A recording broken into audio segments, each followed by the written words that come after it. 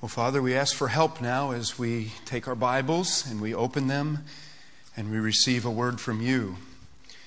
Thank you for this book, Lord. It is so remarkable.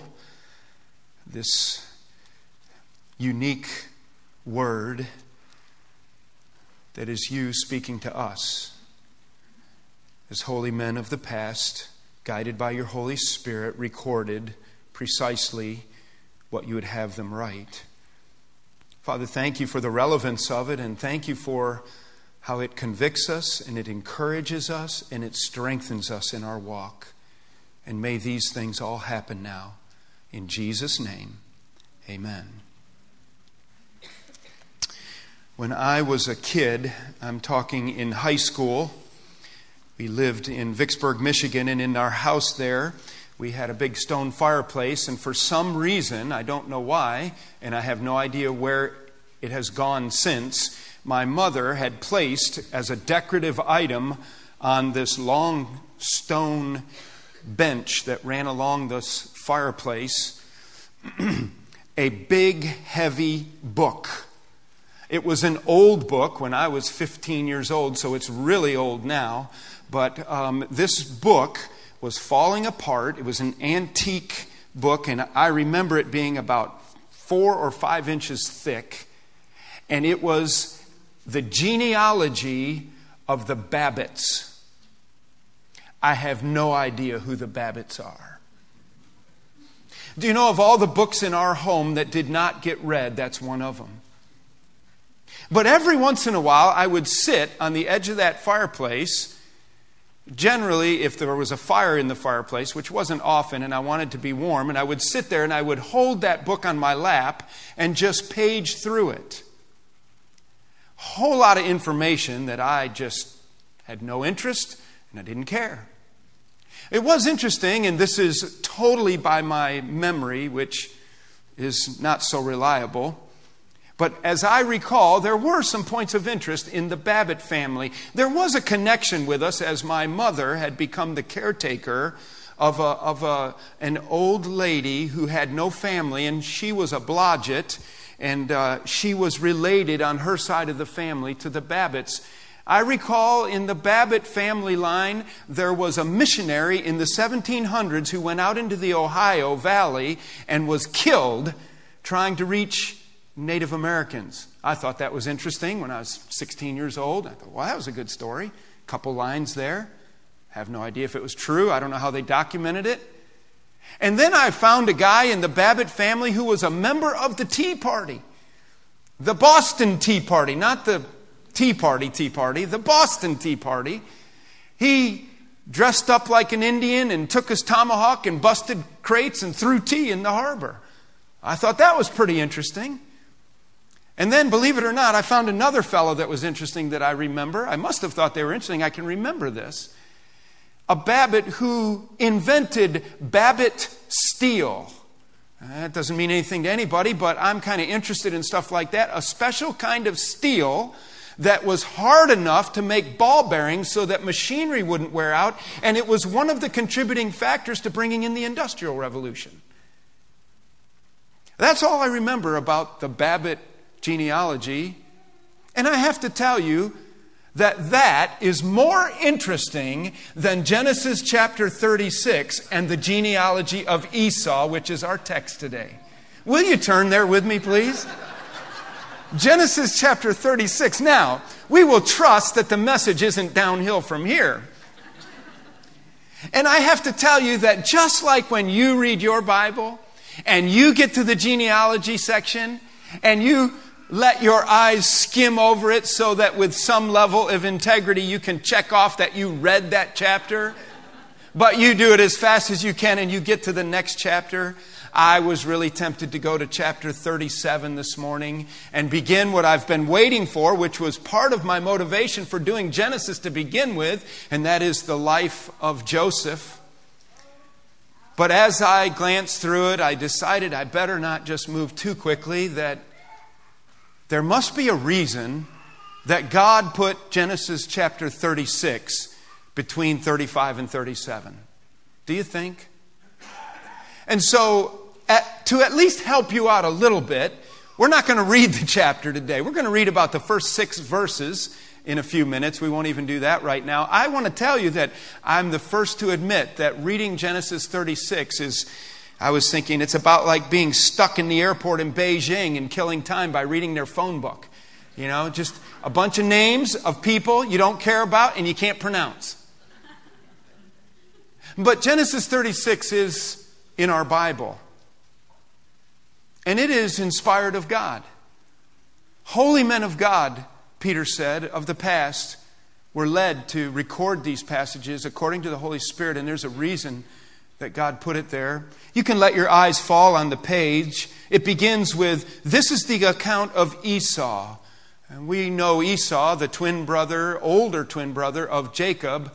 And we'll talk more in detail and remind ourselves of this man in a few minutes. And Esau took wives, and then Esau, verse 6, took his wives and sons, and they moved to Seir with all their stuff. Verse 9, this is the account of Esau, the father of the Edomites in the hill country of Seir. These are the names of Esau's son. And then it goes down that list. And the sons of Eliphaz, the sons of Reuel. Verse 15, these were the chiefs among Esau's descendants, the sons of Eliphaz. On it goes, this whole list, which wife had which son, grandsons. About 3 generations recorded here. Verse 31, these were the kings who reigned in Edom before any Israelite king reigned. Esau's descendants propagated, filled the land, and set up serf kingdoms and city-states before Israel even had a king. Verse 40, we see that these were the chiefs descended from Esau by name, and they repeat them again. And then it concludes, and this was Esau, the father of the Edomites. A record, a historical record, not very edifying, not the chapter that you would grab and rip out of your Bible to stuff in your pocket if you were to be stranded on an island without a complete copy of God's Word. And so this morning, in our treatment of this passage, and so that we can with integrity say that we've studied the book of Genesis, at least at some level, I want to ask 3 questions about Genesis 36. Question number 1 is, why does it matter? Why does God put genealogies in the Bible? Why does it matter? Question number 2 is, how did it happen? How did it happen? I'll tell you what it is in a minute.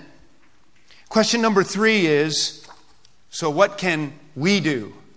What can we do in response to what we see happened in Esau's family? You see, our title does make sense this morning, and it ties it all together. This is indeed a legacy of the lost.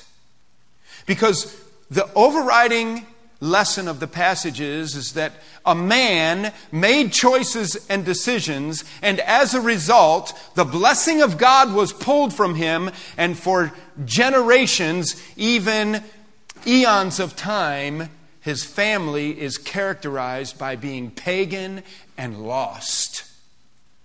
I think there's a lesson for us there.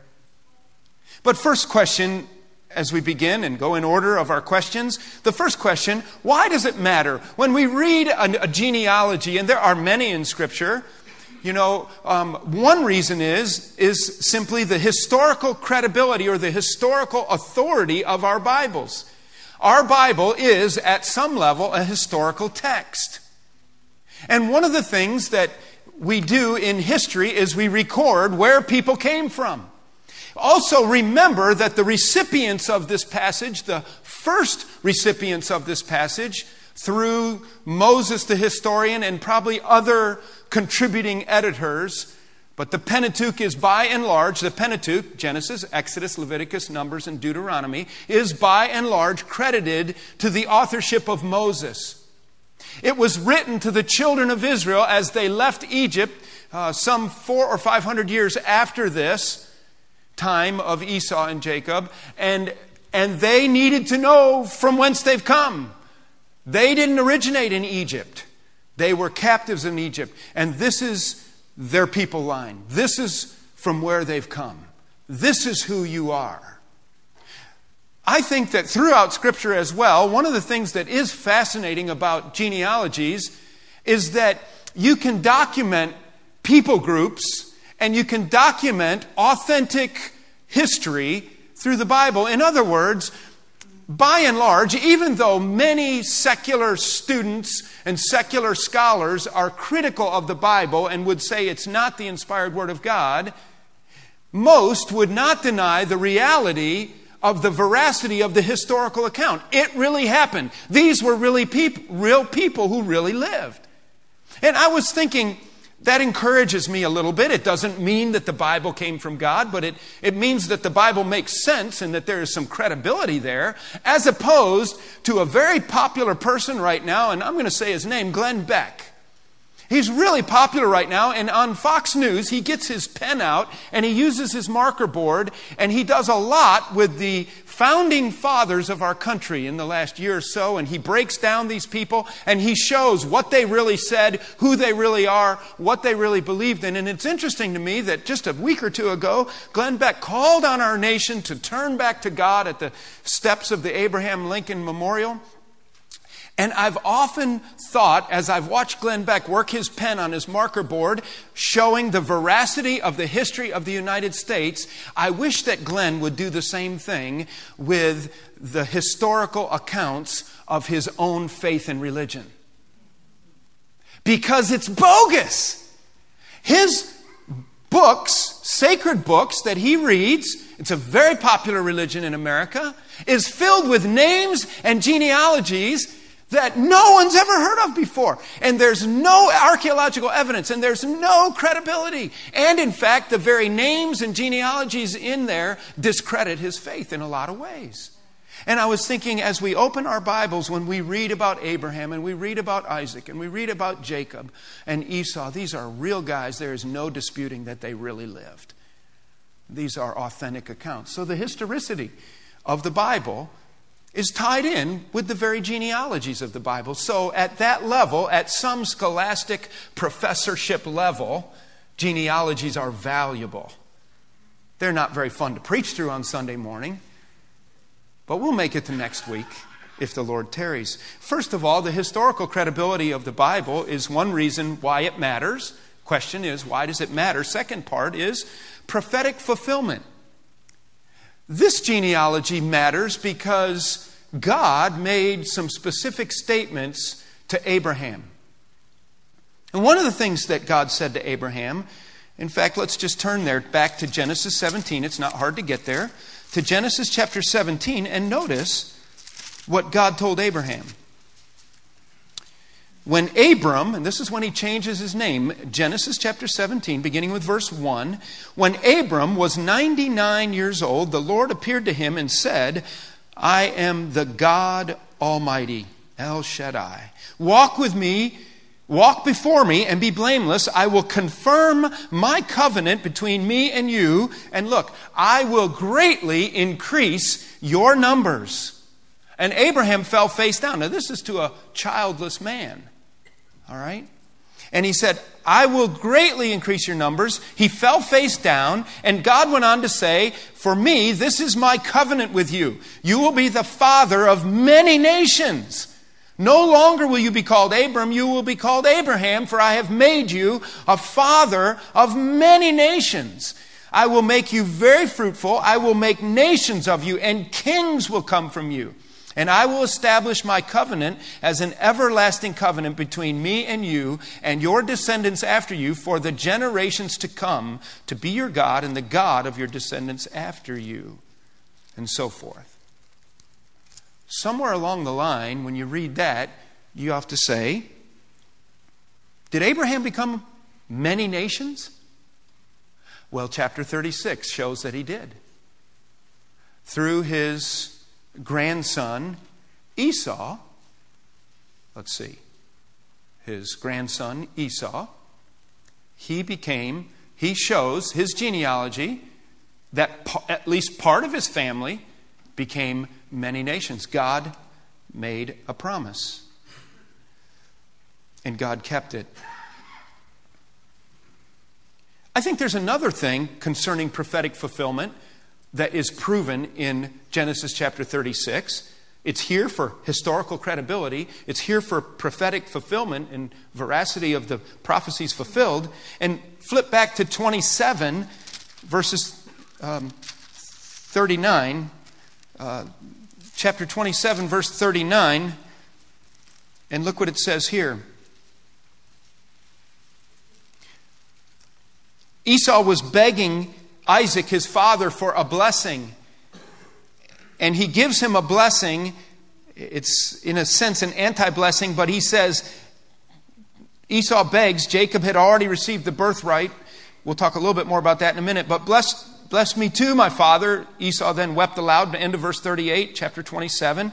His father, Isaac, answered him, your dwelling, okay, he's giving a prophetic pronouncement on Esau.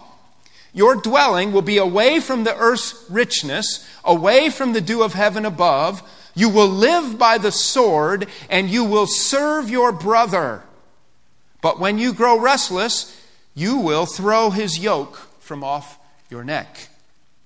He said, you're going to live away from the richest part of the world here, and you're going to serve your brother. Esau knew exactly who he was talking about. That was Jacob. And when the descendants look back and they look at the genealogy, they see that this is a people group that later God, when he gives the sons of Jacob permission through the direction of Moses and then his understudy Joshua to finally enter the land, they pushed back these people and brought them into a subservient role. Okay? And so you have people able to look at the Word and say, God said this. Did it really happen? Yes, these are the people groups, and these are the people groups that a lesser, younger brother conquers, fulfilling Scripture, prophetic Scripture. So the historical veracity or credibility or accuracy, the prophetic fulfillment, I think it's interesting too, along prophetic fulfillment lines. And let me just comment on this right now because I might not remember to fit it in later. That if you follow the genealogical lineage of these two brothers, Esau and his line, and Jacob and his line, we see that God fulfilled his promise through Jacob, through the son of Judah, through the house of Judah, to bring about King Jesus. I think it's fascinating to think about this. When we go to Matthew's Gospel, chapter 2, and you don't have to go there, but you know the story. Matthew's Gospel, chapter 2, we consider this part of the Christmas story. And the Magi from the east came to worship. Do you know who they stopped and inquired of? A king named Herod. Do you know that Herod was an Edomite, a son of Esau, who sought to slaughter all of the babies so that he could slaughter his cousin, King Jesus, a son of Jacob? Isn't that interesting? How Scripture unfolds. Isn't it interesting, and we'll try to bring this out, that one day, in a hurry, in his hunger, in his undisciplined state, a red-haired, hairy guy made a decision, not ever realizing that someday his great-great-great-great-grandson would try to kill Jesus because of a decision he made many generations earlier and a condemnation that brought upon his family. You unfold these kinds of things because genealogies exist in the Bible. Thirdly, there is a practical aspect, and I'll not comment long on it. There's some verses in Deuteronomy that we could look up, but just let me say it so we can move on from this part. We have the historical credibility of the Bible seen in a genealogy. We have prophetic fulfillment seen in genealogies and in other genealogies in other ways as well. Thirdly, there's a practical aspect to this genealogy, and that is this. This was written to a group of people who were crossing the Jordan to go into Canaan land, and God specifically told them to wipe out the Canaanites, the Hittites, the Hivites. God's judgment had become fulfilled. From Genesis 15, he said it would take 4 more generations until my wrath is filled up, till my sin tank is filled up with you people, and then I'm going to bring the wages of sin upon you, and it's death. And he did it through the swords of the Israelite. But guess what? But the Edomites, he said, don't you touch them. Those are your brothers. And the sons of Esau, who lived in the land were to be protected. And so Joshua, General Joshua, had a genealogy that he could whip out of his pocket on the battlefield and say, now who are you? Who are you? Grab some guy and put the Chinese water torture to him and say, where'd you come from? Whoop, let him go. We don't kill this guy. You're just going to cut firewood for us. All right? And so they protected the Edomites. Edom, make sure you know, means red. And any time you hear Edomite, you could really say Esauites. Esau was Edom. It's his name. Called Edom, the Edomites. See, in verse 1 of chapter 36, this is the account of Esau, that is Edom. So there's the historical, prophetic, and practical information that we can gather from a genealogy. I'm sure you're glad you came to church to get all that this morning so far. Second question in our message from Genesis 36. How did it happen? How did it happen? The question is it. As I looked at this passage and pondered this, it is very evident that this is the genealogy of a godless people. This is the genealogy of a pagan group. This is a genealogy of a hard people, of a people who rejected God. This list records an entire family without one believer in it, essentially, as far as we know. It could be that there were some converts back. No righteous individuals stand out in the account. A young man born into a household with every opportunity to know God, the God of his grandfather Abraham, the God of his father Isaac. A man born into a household where the truth was right there, where he was taught right from wrong, where he was a child of the covenant. He was a child of promise and blessing. There's no reason that he couldn't have benefited from that and done right. And yet, ultimately, he raises up a family of lost people who raise up a family of lost people who raise up a family of lost people. And I thought to myself, why did that happen? What are some practical things that people do when they have every opportunity to grow up in righteousness? What are some simple practical steps that they take that turn them pagan from righteousness? We see it all the time among our young people. And so let's have a little sidebar in our message right now. And if you want to jot down just a few simple practical thoughts, this title under How Did It Happen is How to Raise Godless Children Who Raise Godless Children. How to raise godless children who will in turn raise godless children. Because that's what we see in Esau's genealogy. He had godless children who raised godless children who had godless children who had godless children. And they hate the people of righteousness. Okay? First of all, look in the text now. So we look in God's Word here. This is the account of Esau, that is Edom. And immediately Edom pops out. Edom means red. And we are reminded of a time when Esau despised spiritual things. He despised the blessing of God. And do you remember that part of the story, don't you? Let's go to Genesis 25 and let's just refresh ourselves with it. First of all, point number 1 on how to raise godless children who raise godless children is number 1, live an ungodly, undisciplined life. Live an ungodly, undisciplined life. Just do that, and you're well on your way, if you ever have children, to raising godless children. Live an ungodly, undisciplined life. And that was characteristic of Esau. Notice chapter 25. Look what it says. Chapter 25, beginning with verse 27, is the birth account of Jacob and Esau. And this happened when Isaac was 60 years old, verse 26. And then verse 27 of chapter 25 of Genesis. The boys grew up, and Esau became a skillful hunter, a man of the open country, while Jacob was a quiet man, staying among the tents. Isaac, who had a taste for wild game, loved Esau, but Rebekah loved Jacob. Once when Jacob was cooking some stew, Esau came in from the open country famished. He said to Jacob, "Quick, let me have some of that red stew. I am famished." That is why he was also called Edom, red. Jacob replied, "First sell me your birthright." "Look, I'm about to die," Esau said. "What good is the birthright to me?" But Jacob said, "Swear to me first." So he swore an oath to him, selling his birthright to Jacob. And then Jacob gave Esau some bread and some lentil stew. He ate and drank and then got up and left. So Esau despised his birthright. That's the same thing as saying he spit upon his spiritual heritage.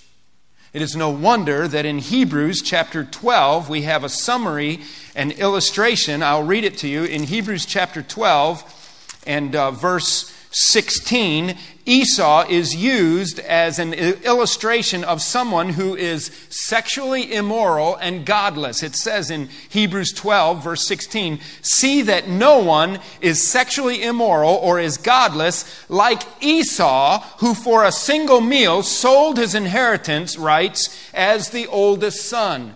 The most valuable thing he had in the world, his spiritual standing, his standing of blessing with his father, he sold, and it says he didn't even care about it. He despised it. That's a strong word. Just throw it away. The blessing of God in my life, the spiritual heritage that I possess, all the things that are right and righteous, why should I care? I wander the hills. I'm my own man. Me, big, strong guy, kill animals, cook stew. I don't need anybody. That's Esau. Tough guy. Reliant. Might be some guys like Esau here today. Pride yourself on your ability to stand on your own 2 feet. That's Esau. It says that he dwelt out in the wilderness. He wouldn't be tamed, is what that means. He wouldn't bring himself in to civil living. And as a result, he was an ungodly, immoral man, even given in the account of the kinds of wives that he picked and concubines that he had. He despised the blessing of God, not realizing that it would have long-lasting effect, that his great-great-grandson would try to kill Jesus. In Romans, between chapter 9 and 11, there's some interesting passages there. And it's interesting there that even as God in his sovereignty is at work, it says that God loved Jacob, but he hated Esau. Part of the reason is that Esau hated God. Esau despised his blessing. Esau was happy to not be a godly man. If that's you, and you are godless, and you're the head of a household, you grow up, maybe some of you young people that are here, you think you can stand on your own 2 feet, don't need all that God stuff, don't care about the Bible, don't pay attention to what your mom and dad say. Step number 1 to raising godless children who raise godless children, you're undisciplined and you're ungodly yourself. These are not difficult points to understand, so let's not dwell on them too long. Secondly, you want to raise godless children who raise godless children, live an ungodly, undisciplined life. And then number 2, live with an ungodly, unapproved wife. Notice in our text, we're back to chapter 36, our text of the day.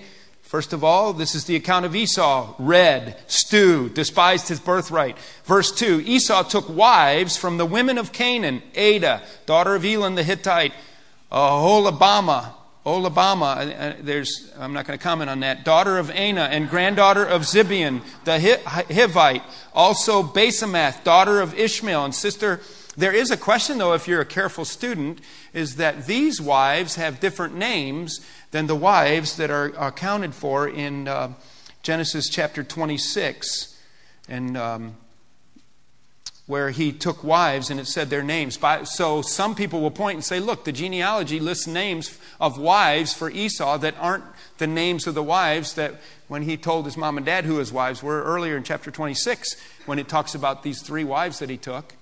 They're different names. I don't know the ultimate answer. Here's what are some of the things that Bible scholars suggest, resolving the conflict between the names that are listed, in case you caught that. It could be, there are 2 or 3 names that are different. It could be that he had wives that he married when he was 40 is when he married these first couple, 3 Canaanite, Hivite wives. It could be that by the time this account was listed in this genealogy, they had died and he married some different wives, and they were the ones that were listed. So his first wives might have died. He married many wives. He took a lot of different wives, ultimately Esau did. And it could be that these were his favorite wives, and so he listed his favorite wives. All right? And it is also suggested by some that after they were married, some of these wives changed their names. So I don't know. It doesn't necessarily mean that the Bible has to be thrown out because we have this major contradiction in the names of the wives of Esau. And there's suggested reasons why that could be. But it is clear, and if you'll turn back to chapter 26 to document this, look in chapter 26 and look at verse 34. And this is where the names of the wives are given. When Esau was 40 years old, he married Judith, daughter of Beeri the Hittite, and also Basemeth, daughter of Elon the Hittite. And notice verse 35, and they were a source of grief to Isaac and Rebekah. If you turn to 27:46, we also hear Rebekah, his mother, say, verse 46, I am disgusted with living because of these Hittite women. If Jacob takes a wife from among the women of this land, from Hittite women like these, my life will not be worth living. A mother-in-law about her daughter-in-laws. You want to raise godless children who end up raising godless children? And if you're not married, then do this. Find somebody who is outside of the faith. Find someone who does not love Jesus. Find somebody who is not an approvable spouse. That's what Esau did. He saw a pretty woman, he'd take pretty woman. A lot like Samson. Took them from the Canaanites, the pagans, the idol worshipers, the people who did not care about El Shaddai, the God of Abraham. And secondly, break your parents' hearts with your spousal choice. Bring home a husband or a wife, depending on your gender, that when they leave and you go home, your parents look at each other and said, I'll die if they come and visit us again. You see, because it's a no-brainer, the equation works like this. It's not a difficult formula. If you have a spouse who is godless and you have kids, it's really easy for that godlessness to just move on. A little warning to young people here is, I am not a proponent, nor do I think the Bible supports any form of evangelistic dating or courtship. You don't go with an unsaved person. You don't go out with a pagan. You don't go out with a non-believer. You don't go out with someone like that so that they'll get saved. No matter how cute they are, no matter how well they play basketball, no matter how good of a bowler they are, no matter what kind of car they have, you don't go out with them because they're off limits. And there is no fellowship between light and darkness. And as we've had repeated in this Genesis series, Paul's words come back from 1 Corinthians 15:33, that bad company corrupts good morals. You want to raise godless children who raise godless children? Go marry a godless person. We'll talk in a minute about what to do if you are already married to a godless person. Thirdly, live in ungodly, unprotected places. Let's look back at our text in 36. Okay?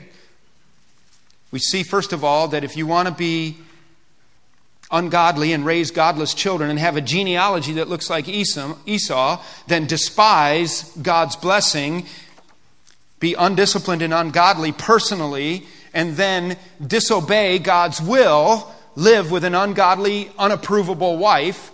And thirdly, I want you to see that Esau, verse 6, took his wives and his sons and his daughters and all the members of his household, as well as his livestock and all his other animals and all the goods he had acquired in Canaan, and he moved to a land some distance from his brother Jacob. It says that the land was not rich enough to support both of their interests. Does that remind you of Lot or what? Remember Lot and Abraham? And of all the dumb things Lot could have done, it was to remove himself from godly Uncle Abraham. Now, you got to manage your livestock, but I think of all the things that Esau did, he did not help himself by moving away from godly people. He moved away from righteous people. Live, number 3, in ungodly, unprotected places. That is, integrate yourself with the world. Integrate yourself with godlessness. Become a friend of the world. Become one who loves the things of the world. Learn to let the lust of the flesh and the lust of the eyes and the pride of life drive you. And it's very likely that you will have godless children who in turn will have godless children who will have godless children. 3 simple things that Esau did. He despised his birthright. He despised the things that were sacred. He disobeyed the will of God, and he took ungodly, unapprovable wives. Thirdly, he distanced himself from God's people. He distanced himself from God's people. He lived in ungodly, unprotected places. It's very difficult for us to make it our practice and our lifestyle to live away from God's people. It's a special warning for young people going to secular universities. Oh, I'll be all right, I'll be all right. No, you know what? You are out from the umbrella of your godly home. You are out from the umbrella of your church and your pastors and your teachers. And you're out there living alone, and you are living with pagans. Pagans to the nth degree. Pagans that would make the pagans of old blush nowadays. And I'll be okay, I'll be okay. You might be okay, you might not be okay. Personally, I'm a big proponent of seeing your children go to Bible college for a year or two. Costs money. Go to a Christian college. Got to be wise in all campuses. And I'm not saying a kid can't connect with believers and get in church. But why go have the Philistines and the Canaanites indoctrinate your children at a secular university? It's a very deep concern. You need to watch your children closely when they're in universities that are secular. 3 things you can do, young people, to have a godless genealogy. Live ungodly and undisciplined. Live with ungodly, unapproved a wife or spouse. Live in an ungodly, unprotected place. Integrate with the world. Distance yourself from God's people. Expose yourself to all ungodliness and filthiness without the protection of God's people. And Esau went the way of the world. So that leads us to our 3rd and final question as we wrap up. First question was, if I can find it. The first question was, why does it matter? Why do we have genealogies in the Bible? We talked about the historical, prophetic, practical reasons. How did it happen? How did it happen that Esau raised such a godly family? How did it happen that Esau was the father of the ungodly, of the lost? He was undisciplined and ungodly and so forth. Thirdly, in life application before we leave, what can we do? What can we do? How do we respond to something like this? You see, we're all writing a story, aren't we? We all have the opportunity, potentially, to have a family tree to influence the next generation. Let me just give you 3 words. Know, teach, obey. First of all, let me just remind you that you need to know that God loves to interrupt family stories. Know that God loves to interrupt family stories. It's possible that you're already well on your way to passing the baton on to the next generation of godless people. And they're your children. They're your DNA. And don't give up on those kids. And there's many reasons why our families end up in the circumstances in which we end up. But the Bible, for example, is filled with illustrations, and our church is filled with illustrations of how God loves to interrupt family stories. I'm thinking of a little snaky, beady-eyed scumbag of a guy who got up in a tree one day to see Jesus. His name was Zacchaeus. And he was hated, and he'd just soon knife you in the back as a look at you. And when he spoke his native language, he spoke in lies. And Jesus looked up and said, Zacchaeus, come down. I'm going to your house today. You never know which day Jesus is going to come to your house. You keep praying, and you keep living, and you just know, and you invite God to interrupt your family story. All right? Number 2, we must take responsibly our charge to teach. We know that God interrupts family stories, but we must teach. God clearly places responsibility on parents to teach their children to walk in the truth. We'll not take time to turn there, but the classic passage, of course, is Deuteronomy chapter 6. When you're going along the way, when you sit down, when you stand up, embed it in their minds. Put it on the refrigerator door. Put it on the doorpost. Memorize Scripture together. Teach the Word together. Model biblical living. Let the integrity and the ethic of your life be Christ-like so that you don't undermine Scripture in your own life. You might farm out your kids to other people to learn math. You're not allowed biblically to farm out your kids to other people to teach them about Jesus. It's your job. It's your job. We try to have a nice Olympian book for you. Try to have a structured youth ministry program. We try to have Sunday school classes with godly people like Wayne and Debbie in there with your children. That's to reinforce what you're doing at home, not to take away from what you're doing. Psalm 71:17 says, "Since my youth, O God, you have taught me, and to this day I declare your marvelous deeds." Verse 18, Psalm 71, "Even when I am old and gray, do not forsake me, O God, till I declare your power to the next generation, your might to all who are to come." The psalmist was filled with the burden. Lord, even when I'm old and gray, do not forsake me, don't let me die, until I declare your power to the next generation and your might to all who are to come. What a responsibility. Fathers and mothers, it would be very valuable for you to take time to read Deuteronomy chapter 6, verses 1 through 9 on your own. Deuteronomy 6, 1 through 9. Remind yourselves of our responsibility to teach the next generation. And thirdly, obey. This is a word to children here. Children, as you grow up, if you want to be godly and you want to raise godly children, then the Bible is clear in Ephesians 6, 1 through 4, that you are to obey your children and you obey your parents, and then your way will be blessed. Your way will be blessed. I'm at the end of my notes in the conclusion, and I've overlooked something that I know I've written in here that I think is, there it is. I was going to hit it under the point. I want to comment for a minute on what to do if you've already been married to somebody who's ungodly. What are you going to do? You're godly and you're married to somebody who's ungodly. Do you know that the Bible addresses this? Can I read 1 Corinthians chapter 7? Just listen. You can turn there if you want. We'll conclude momentarily. 1 Corinthians 7 addresses this very point. He says this. Paul is speaking under the inspiration of Scripture. It wasn't something that he received directly from the Lord.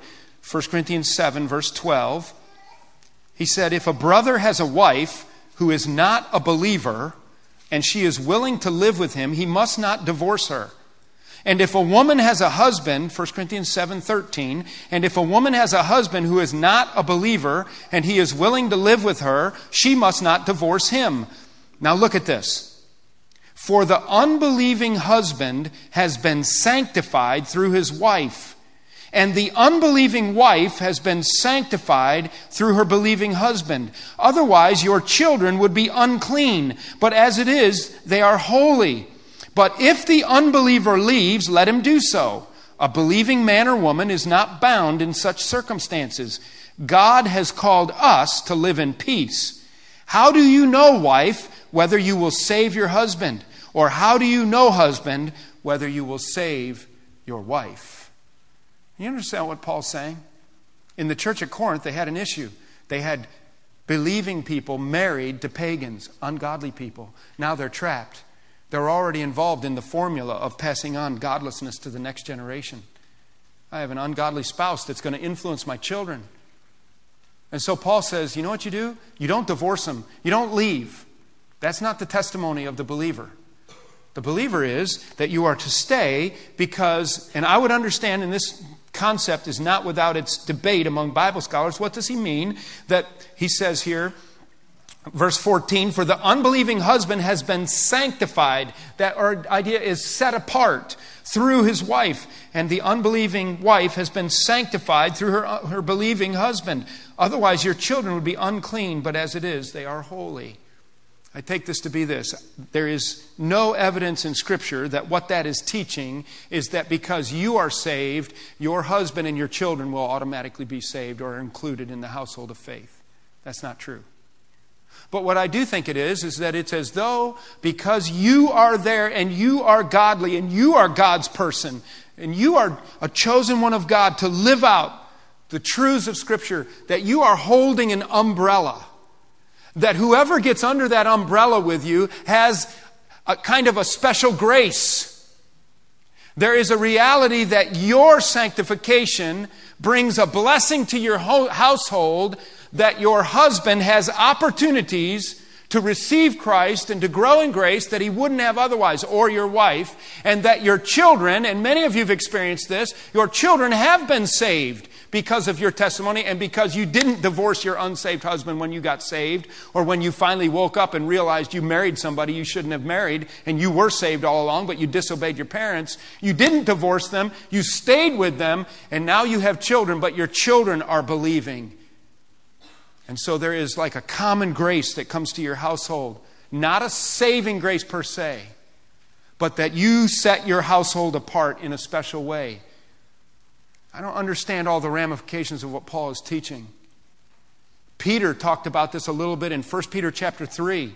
And he said, don't try to win them over with words, but try to win them over with the quietness of your life and the holiness of your life.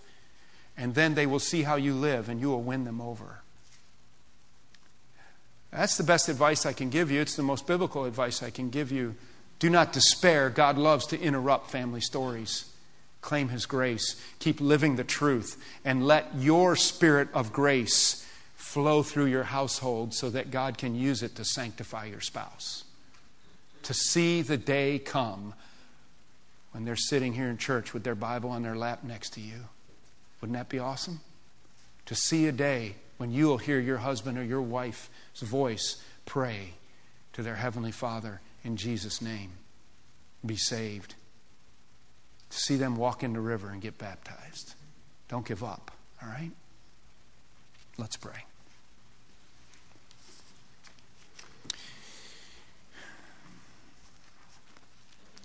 Father, our prayer is that you would find us a faithful people, a Christ-centered, Bible-believing people. Lord, life is often overwhelming, and the circumstances in which we find ourselves are unmendable, humanly speaking. But Lord, it's our heart desire that we would have a family tree filled with the fruit of righteousness. That our children and our grandchildren and our great-grandchildren and our great-great-grandchildren would love Jesus because somehow we love Jesus, and the decisions and choices we make allow your grace to flow freely from one generation to the next.